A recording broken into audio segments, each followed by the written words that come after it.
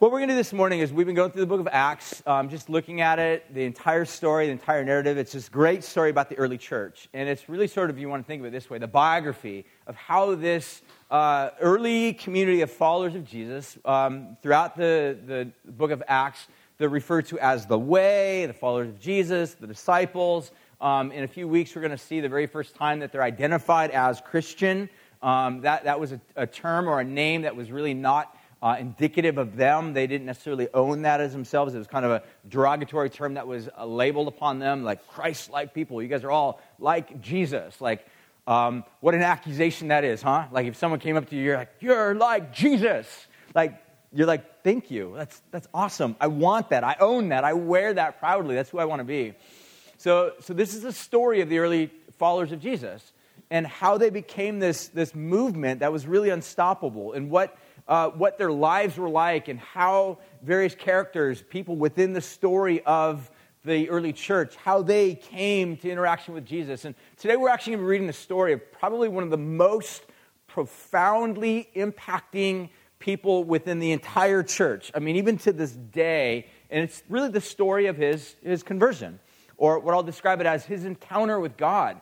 And many of your Bibles might actually describe this as the conversion of Saul of Tarsus, or the conversion of Paul the Apostle, whatever title that your Bible describes it. I like to think of it as this encounter with God, because it is a conversion. Something happens in this guy Paul. He does change. He is transformed. But what really is going on here is he encounters God in a way like he's never, ever encountered God prior to this event. And for some of the obvious reasons we'll take a look at, I mean, Paul is this religious leader. He's not some sort of drug addict. He's not a pimp. He's not somebody that's living this heretical, evil, debased type of a lifestyle. Paul is uber religious, uber righteous. In fact, if you were to sit down and hang out with Paul, you'd probably be really hard-pressed to find Paul doing anything wrong. I mean, we're talking his morality was absolutely impeccable. It was bulletproof. You could not find blame against this guy. And yet, he completely missed God. But in this story that we're going to read, he finds God, or actually rather, God finds him. Something radically transforms or changes within his entire paradigm, his entire life, and stage of his life is completely reset. And this is really the story. This is such an important story throughout the narrative of the broader book of Acts, that Luke, who's the narrator, he's actually a guy writing this book, he records Paul's account, this conversion, this encounter with God, 3 times. Actually, 3 occasions he records this story. So this is a really integral story to the larger narrative at large. One other final thing that we know from this guy Saul, so I will probably go back and forth, refer to him as Saul. Sometimes I'll slip and call him Paul the Apostle. It's one and the same guy. Like, his name originally was Saul of Tarsus, which just means Saul of where he's originally from. That's a city. Tarsus, which is where he's from. Tarsus was actually located in modern-day Hungary, not too far. It was inland a little bit, but that's where Saul was originally from. He ends up, at some point later on throughout the book of Acts, having his name changed. His name ends up becoming Paul. So I'll go back and forth probably just because I kind of get it confused once in a while. So if you hear me talk about Saul and hear me talk about Paul, I'm talking about the exact same person. So there, I said it. So the point that I would make is that this is really such an important story, because what we learn about later on this guy Paul, in fact, if you look at your New Testament, the Bible is actually a library of 66 books. The New Testament, what we would call, or describe it as, the majority of that is actually written by this guy.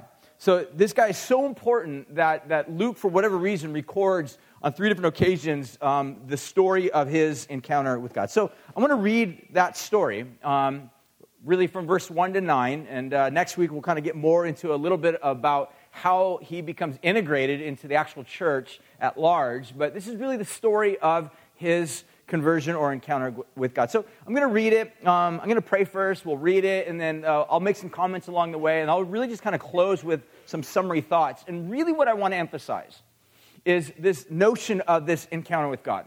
In fact, what I want to actually do this morning is not just simply read the story, because it's always important for us whenever we read the Bible to also really ask God, so now what? Now what? Now what do you want to do with this information. So oftentimes, I think we want to just simply gather intellectual information about scriptures or about the Bible, and in a lot of ways, partly because that's the safest way to approach God. Here's what I mean by that. We can listen to passages and read scriptures and gather information and listen to podcasts and listen to sermons and walk away from that experience completely untouched by God. Our minds might be, moved a little bit, but our hearts oftentimes remain at this distance between us and God. So in other words, what happens is we may have gathered a little bit more Bible knowledge, but really our hearts are still the same hardened, jaded, cynical, broken, messed up, damaged, dirty human beings that we've always been. And what God's really, truly interested in is our radical transformation. Not just giving us a little bit of information, not just giving us some advice, not just giving us some theological concepts and constructs whereby which we can then, from that point forward, pull ourselves up by our own bootstraps. But so that in this encounter with God, God changes us. And what I want to do is set the stage right now, is as we finish, as I finish up my message this morning, we're going to give space to God. And what I want to do is I want you to begin to think about this, because for some of you, you need to do business with God. Your life has not been right. It's not been straight. You've been duplicitous. You've been one thing on the one hand and one thing on the next. And in reality, you think as if somehow by the projection of your own identity on all forms of social media, you've fooled everybody. But in reality, you haven't fooled God. God knows exactly who you are. God knows exactly the wrestlings, the issues, the things, the questions, the disbelief, all that. He knows all of that that's going on within your heart. And yet, He still, just like with Saul of Tarsus, He will pursue you, not to crush you or destroy you as an ultimate end, but to transform you. And we're going to give space. And what we're going to do, and I'll just say this up front, is we're going to give space at the end to have you come on forth to the front to just be prayed for. It's really all we want to do, is just have others within our church. If you're a leader here, be ready, because I'm going to invite you guys to come on up to be available to pray for people. So if you lead small groups, if you're part of our elder team, if you are involved in any form of ministry within a church, I'm going to invite you to come on forward to, as you see people needing prayer, to pray for them, to lay hands on them and pray for them.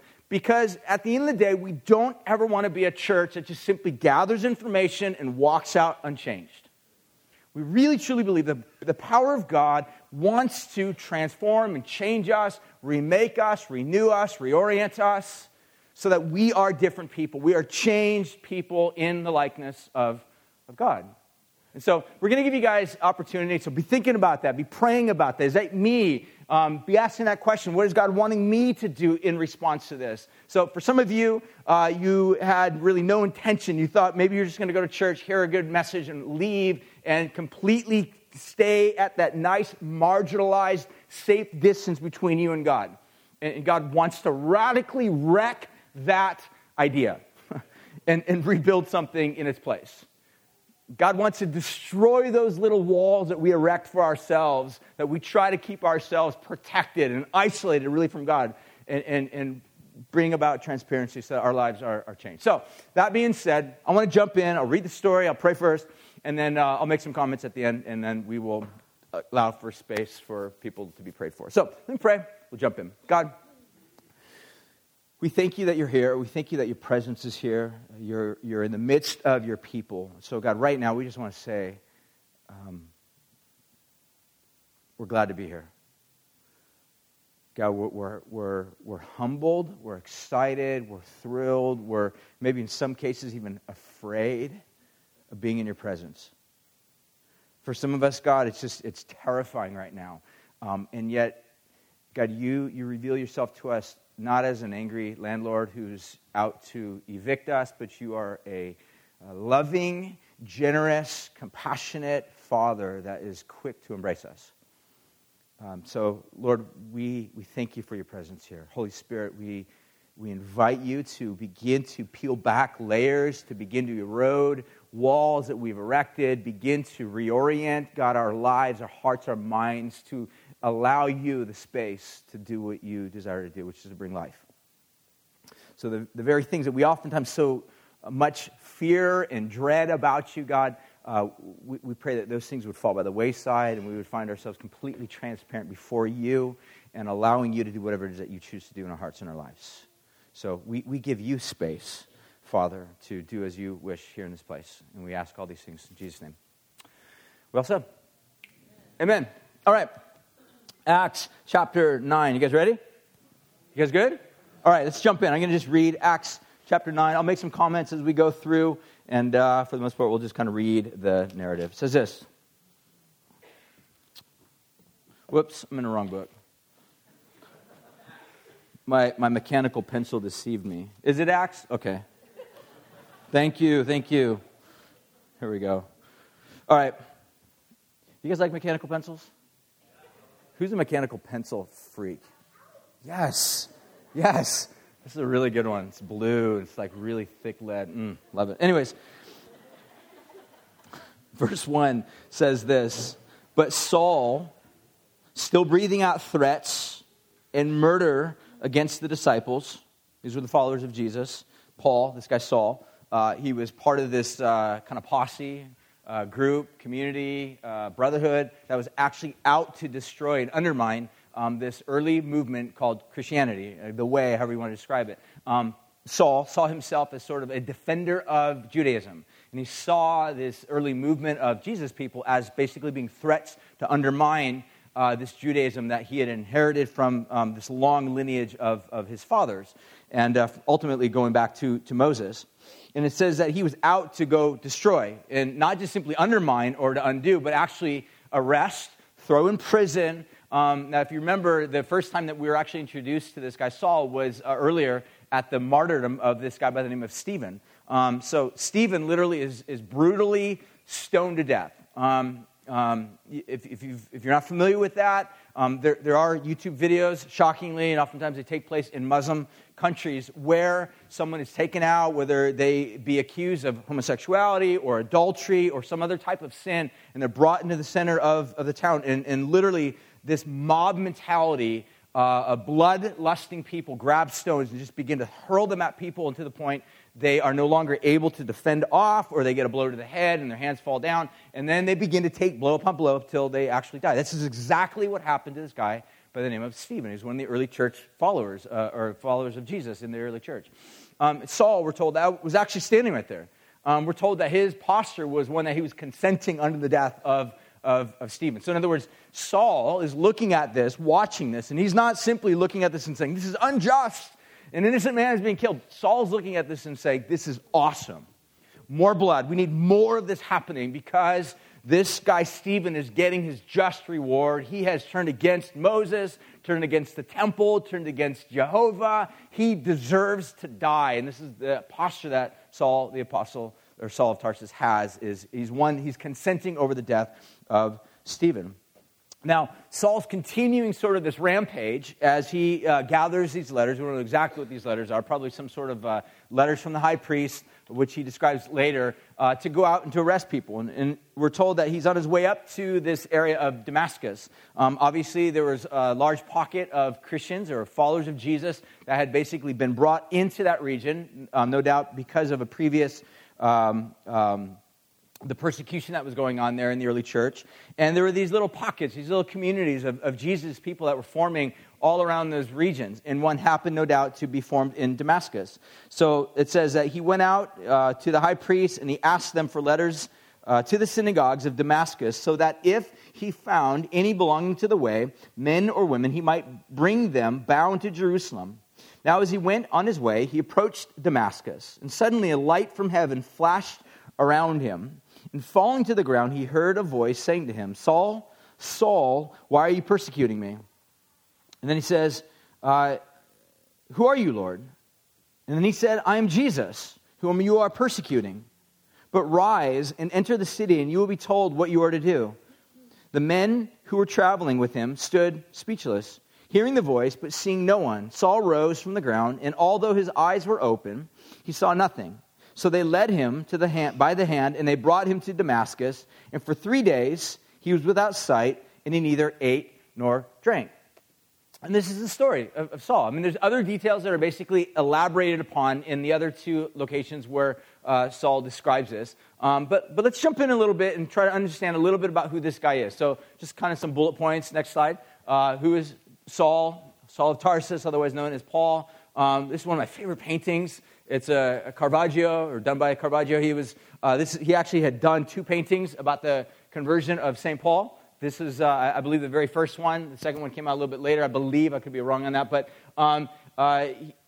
this is the story about Saul, his conversion, his transformation. Here's a few bullet items about Paul that he later would refer to, talk about himself. One, we're told that he's a Jew. He's of the tribe of Benjamin. Now, most of these items would be basically moments of boasting for Paul. So the idea of being associated with the tribe of Benjamin would basically be having some form of boasting rights. This is Paul's way of saying, look, I wasn't just a Jew. I wasn't just your normal, average, everyday, try to figure out who Yahweh is Jew. I was of the tribe of Benjamin. Like I'm of nobility. I'm of this line that is really well known and recognized. Secondly, we see that he was born and raised in Tarsus in Cilicia. Now, Tarsus, in Cilicia, again, like I said earlier, is part of modern-day Turkey. And this would have been a really well-known, renowned city. It would have been a city that had a great population there, population center. A lot of Roman as well as Greek artifacts are there to this day. It was a really well-known spot. And so this is kind of a boasting, right?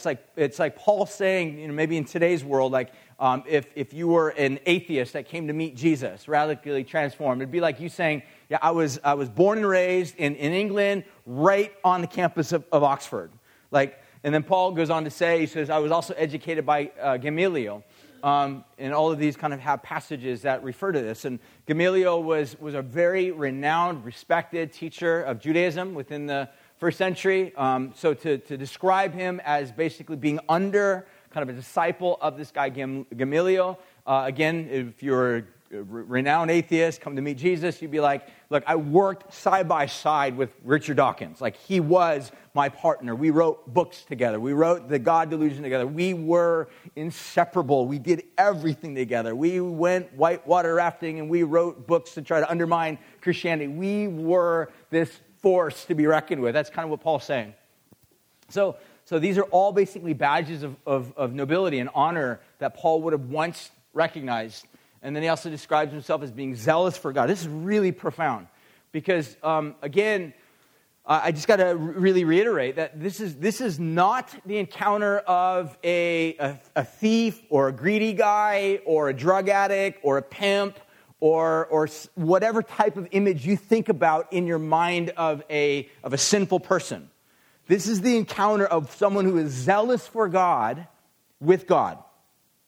So just let that sink in for just a second there. Think about that. Because some of you right now, you're like, encounter with God? I'm a Christian. I got saved when I was like 13. I prayed the prayer, right? Whatever prayer that was. The Jesus prayer, the I accept Jesus in my heart prayer, whatever it was, whenever you did that. So you might have this mentality. I'm like, I know God. I'm aware of who God is. My parents are Christians. My grandma was a Christian. My great-grandpa was a pastor. And you might have all of these sort of like badges of honor that you look at, that you ascribe your worth, your value to.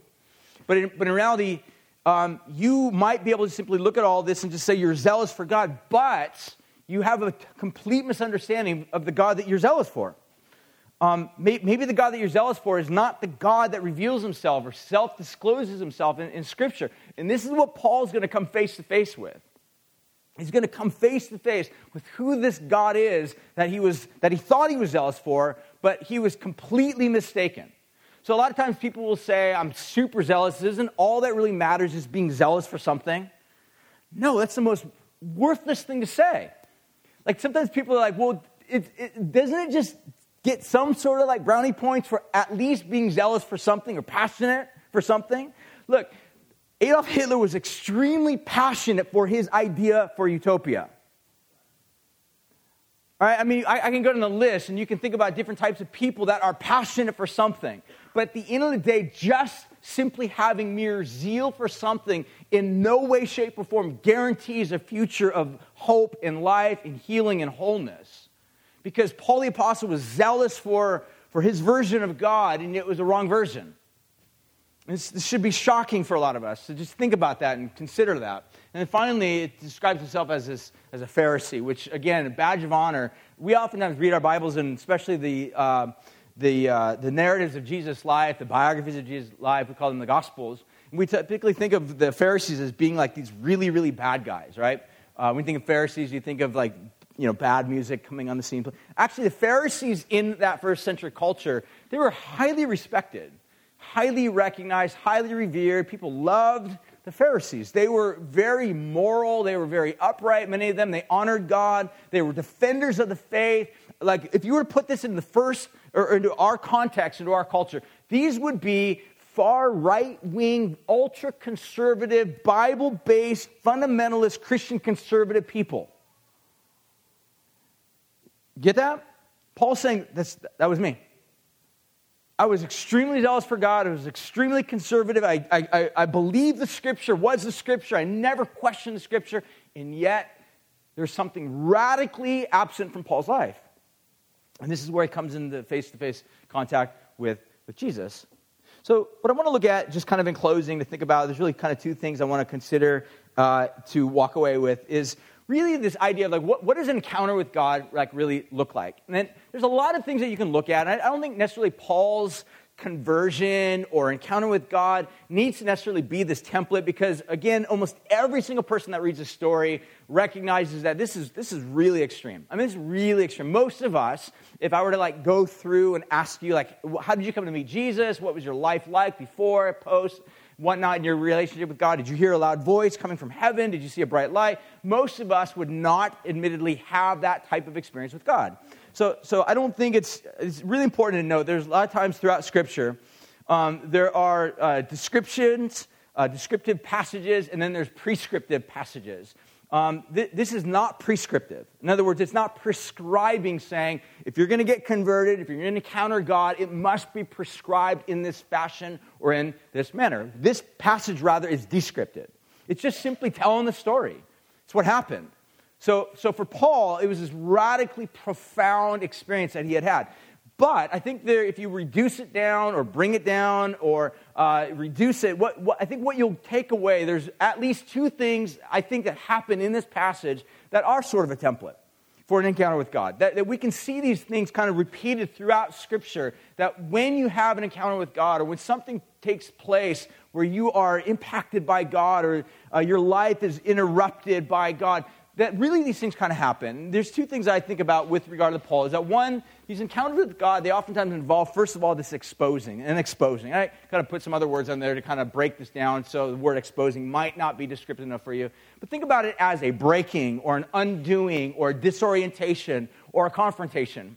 Most every circumstance that we see these scenarios where people encounter God, there's sort of this exposing. God pulls the rug out from underneath you. God opens your eyes. God does something, disrupts, disorients your life so that you are literally at this place where you are exposed.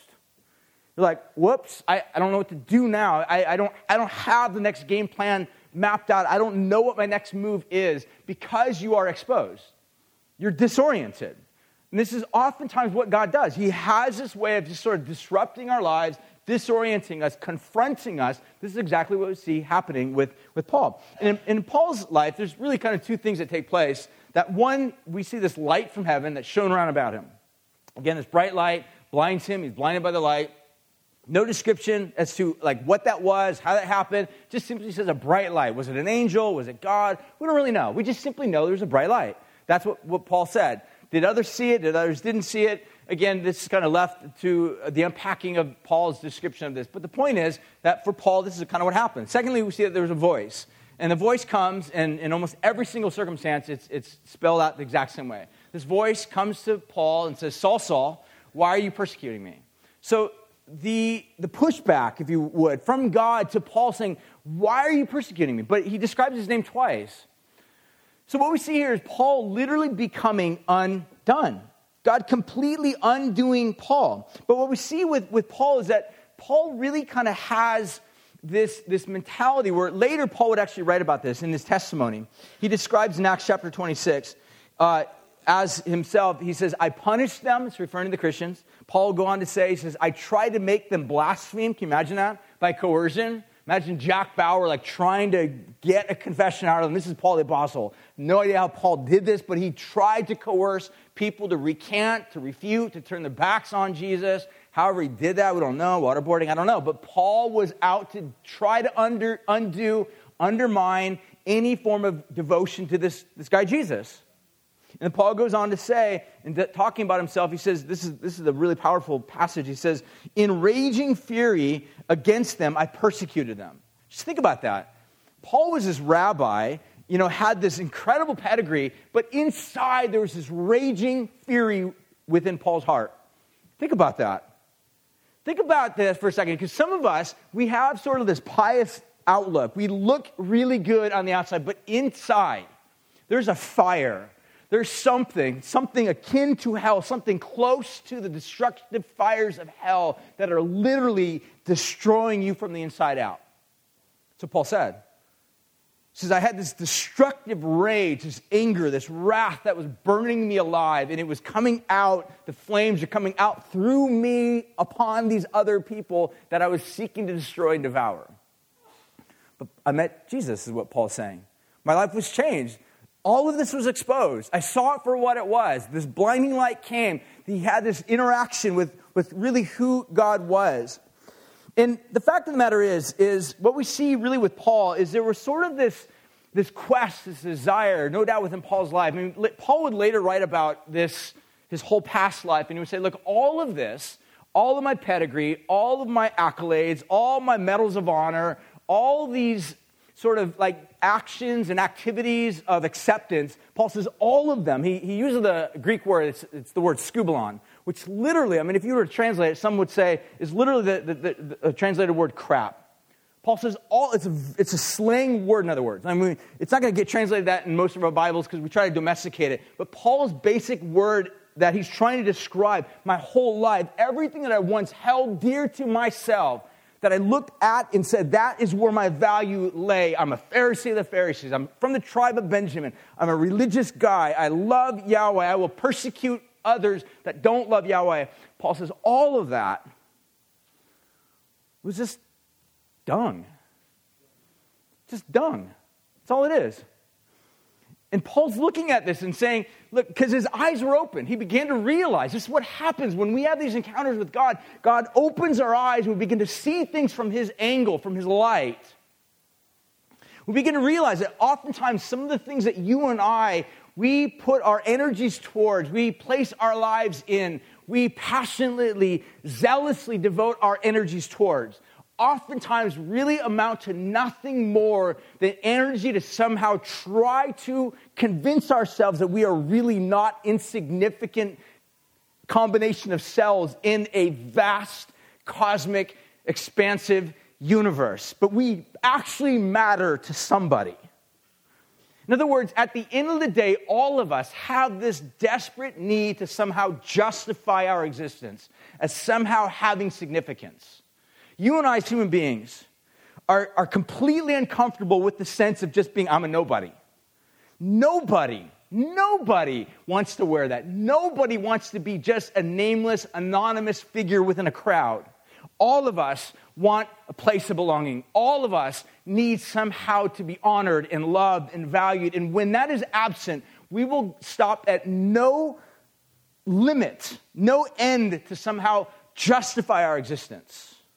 So let me give you some examples of how we do this, all right? Here's some great examples, I think, even within movies. I would never recommend this movie, so this is not at all a recommendation. The Wolf of Wall Street, all right? It's horrible, bad movie. But even in that, Leonardo DiCaprio basically plays the main leading role. And the whole idea behind this, he's this like tiger, this wolf on Wall Street, and he's devouring and eating and expanding his kingdom, his world. But everything comes crashing down. And the reality is, the storyline is he has this existential crisis, and everything literally just burns up in the end. because he thought his existence can somehow be justified by how much acquisitions he was able to make, how much money he can make, how many cars he can buy, how much sex he can purchase. All of these things somehow are the means by which he can value, he can somehow put a measurement to his value and worth. Some of us, we're never going to get to that level, but some of us look at our outward form, our beauty, our definite beauty or a lack thereof beauty. And somehow we're like, I need to look beautiful. I need to be fit. I need to somehow be somebody. Because in doing that, in being that, others will value and appreciate and accept me. So we give all of our energy somehow towards that end so that somehow we can justify our existence. For some of you, it's not beauty, it's smart. You are very intellectual, very smart. So you justify your existence by somehow saying, I'm really smart, I'm a good hacker, I'm a good reader, I'm a good intellectual mind, I can think, I can process, I can calculate. You have a mind that's very technologically savvy. You have all of these capacities and abilities, and you have this tendency to look at all others that aren't as smart as you, and you condemn, you judge, you put them down. But all of these are attempts to somehow find a means to justify our existence. Here's another example, Born Identity. Here's a guy that literally is having this existential identity crisis. Who am I? Am I just a killing machine? Or is there some other storyline that's completely veiled to me that I'm not aware of? Is there more to life than just simply this? You can think about the Matrix. Again, another kind of storyline like this. Or the Toy Story, all right? Some of you are like are there other nice stories? Like Toy Story, it's all about this existential crisis. Who am I? Who am I? Who do I belong to? Who owns me? Who knows me? Who knows my name? Right? Is that the whole storyline? That's the whole storyline. Like right there, I just spoiler alert the entire movie for you. But the whole idea behind it is that all of us, we are not okay with just being nobodies. And for Paul, his identity was found in his Judaism. His identity was found in persecuting Christians. The more he persecuted, the more he promoted and propped up his worth and validated his own purpose for being alive. I am a Jew of Jews. I am a defender of the faith. I am Yahweh's man. And he come to realize through having this encounter with God, all of it was self-made. An encounter with God has this tendency to peel back these layers and to show us the flimsy foundations that oftentimes you and I build for ourselves, and yet it's all part of God's undoing of us, God reorienting us. Paul's identity was in his religious zeal. The question is, for us is where is our identity found? Where's yours found? What are the things that you are trying desperately hard to hold on to and prop up within your own lives? I just read this article. I'm going to post it on my Facebook probably later today or tomorrow. Just this article about this 13-year-old girl, and it was describing how even within our culture that young people who have basically lived their whole lives with a cell phone in their hand, their existence is radically being reshaped. And she makes a statement. She's talking about posting stuff on her Instagram and getting likes, and she said this: it's kind of almost getting likes from these people. It says it kind of almost promotes you as a good person. If someone says, TBH, like to be honest, you are pretty nice, and she says that kind of like validates you. That kind of like validates you. Now think about that. How many of us, we are trying so hard to be validated, to find somebody that validates us? I mean, this is like a 13-year-old kid. All of us, we have these tendencies to kind of to come beyond that and to find other means and other ways by which this happens. But it's all part of the same root problem that infected Paul. Who the Bible describes as sin. We miss the mark of Yahweh. We miss the mark of what it means to be images made in his image. Images of God, image bearers of the King. And when we forget that, when we deny that, when we turn away from that, when we run from that, when we flee from that as far as we can, what happens is we create alternative ways and we bring about brokenness and destruction. This is exactly what Paul did. He literally was, by definition, an agent of destruction, bringing havoc upon all sorts of people. We're just the same. But Paul had an encounter with God, and his life was changed. Here's a great passage. Another great example, if you want to read the history of this, C.S. Lewis. I love C.S. Lewis. He gives this great account of how he comes to meet Jesus. And this is just a great quote. He's alluding to this, but he says this: the hardness of God is kinder than the softness of man, and his compulsion is our liberation. Just think about that. What he's describing is that God came, God confronted him. He's describing this process whereby God confronted him, and God appeared almost hard.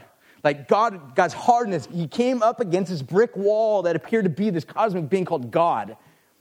But in crashing into this big brick wall called Yahweh, what he began to realize was, it wasn't his undoing, even though it was his undoing, but his undoing was really precipitating his rebuilding. Does that make sense?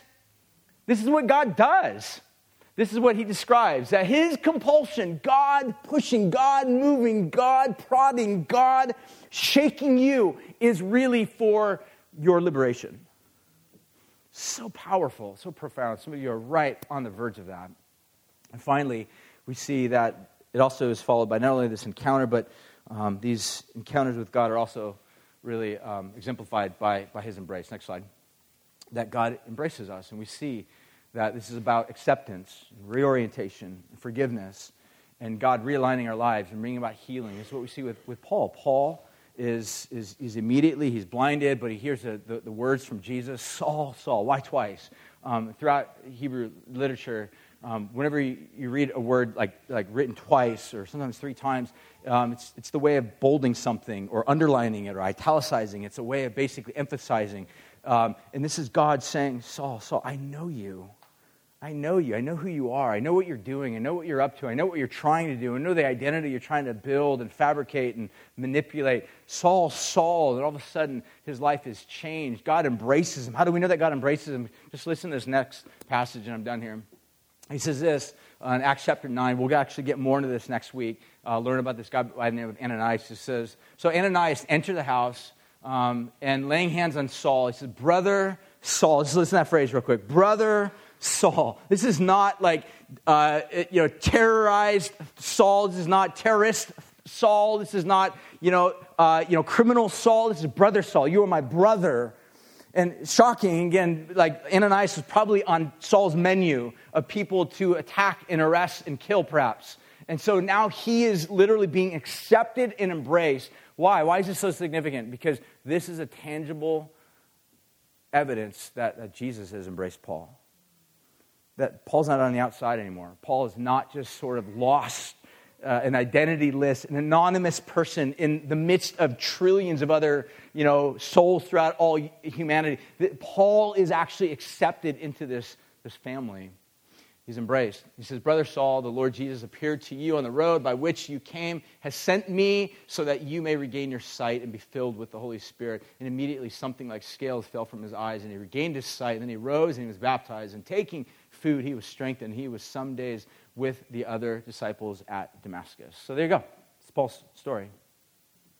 He went from being this religious zeal who thought he knew God, thought things were okay in his life with God, and yet in reality, by coming face to face, coming into this reality of God, his life was shaken and disoriented and disarmed, and his life was broken, and yet this was all God's means to really reorient him, to rebuild him, to reset his feet back upon a rock. And I want to give you guys the opportunity. So what we're going to do right now is we're going to respond. I'm going to have the worship team come on up, and we're going to sing.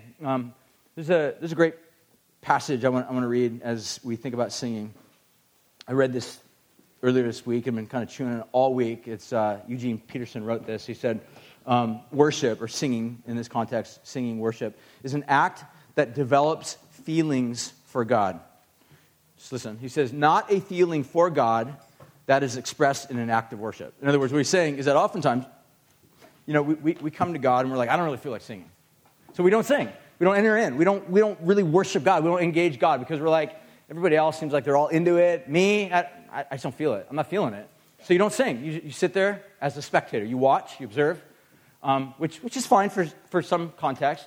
But we never enter in. And oftentimes people ask us, what do you think about singing? And you're like, nothing. I don't get anything out of it. Well, what he's saying is that actually when we engage, when we sing, when we enter in, when we do that, enter in, take that step and do that, God has this ability of actually reorienting our feelings, our affections. Jonathan Edwards said almost the exact identical thing in his treatise on religious affections. And the idea is that music has this ability. When we sing, we engage in our hearts to God with our lips and with our bodies. God has this radical ability to transform our hearts. And we don't create these encounters with God. God's already here.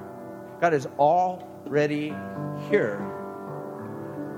And my invitation to you is to come forth and acknowledge Him, to sing to Him, to receive prayer. For some of you, maybe you're not a Christian, and maybe your life is one that was really, really broken, really, really messed up, and had no religious background whatsoever. And you recognize maybe Jesus wants to transform you and meet you right now, and you want to give your life to Him. Or you might be here today and you have had some sort of religious background, but you know in your heart, the best way to describe your life right now is one of decay. If you can be honest with yourself, you would look at yourself and just say, yeah, it's my heart feels like something's decaying inside. And we have a God that actually undoes decay, confronts that decay by drilling it out like a tooth. It's really painful. No one likes going to the dentist, but it's always with the aim of giving us life. And for some of you, if you are a follower of Jesus, maybe you are zealous for God, and maybe you would look at your life and there's this fire that is devouring and destroying you, we call it decay. And you want Jesus to meet you right where you're at. So I'm going to invite you to come on forward.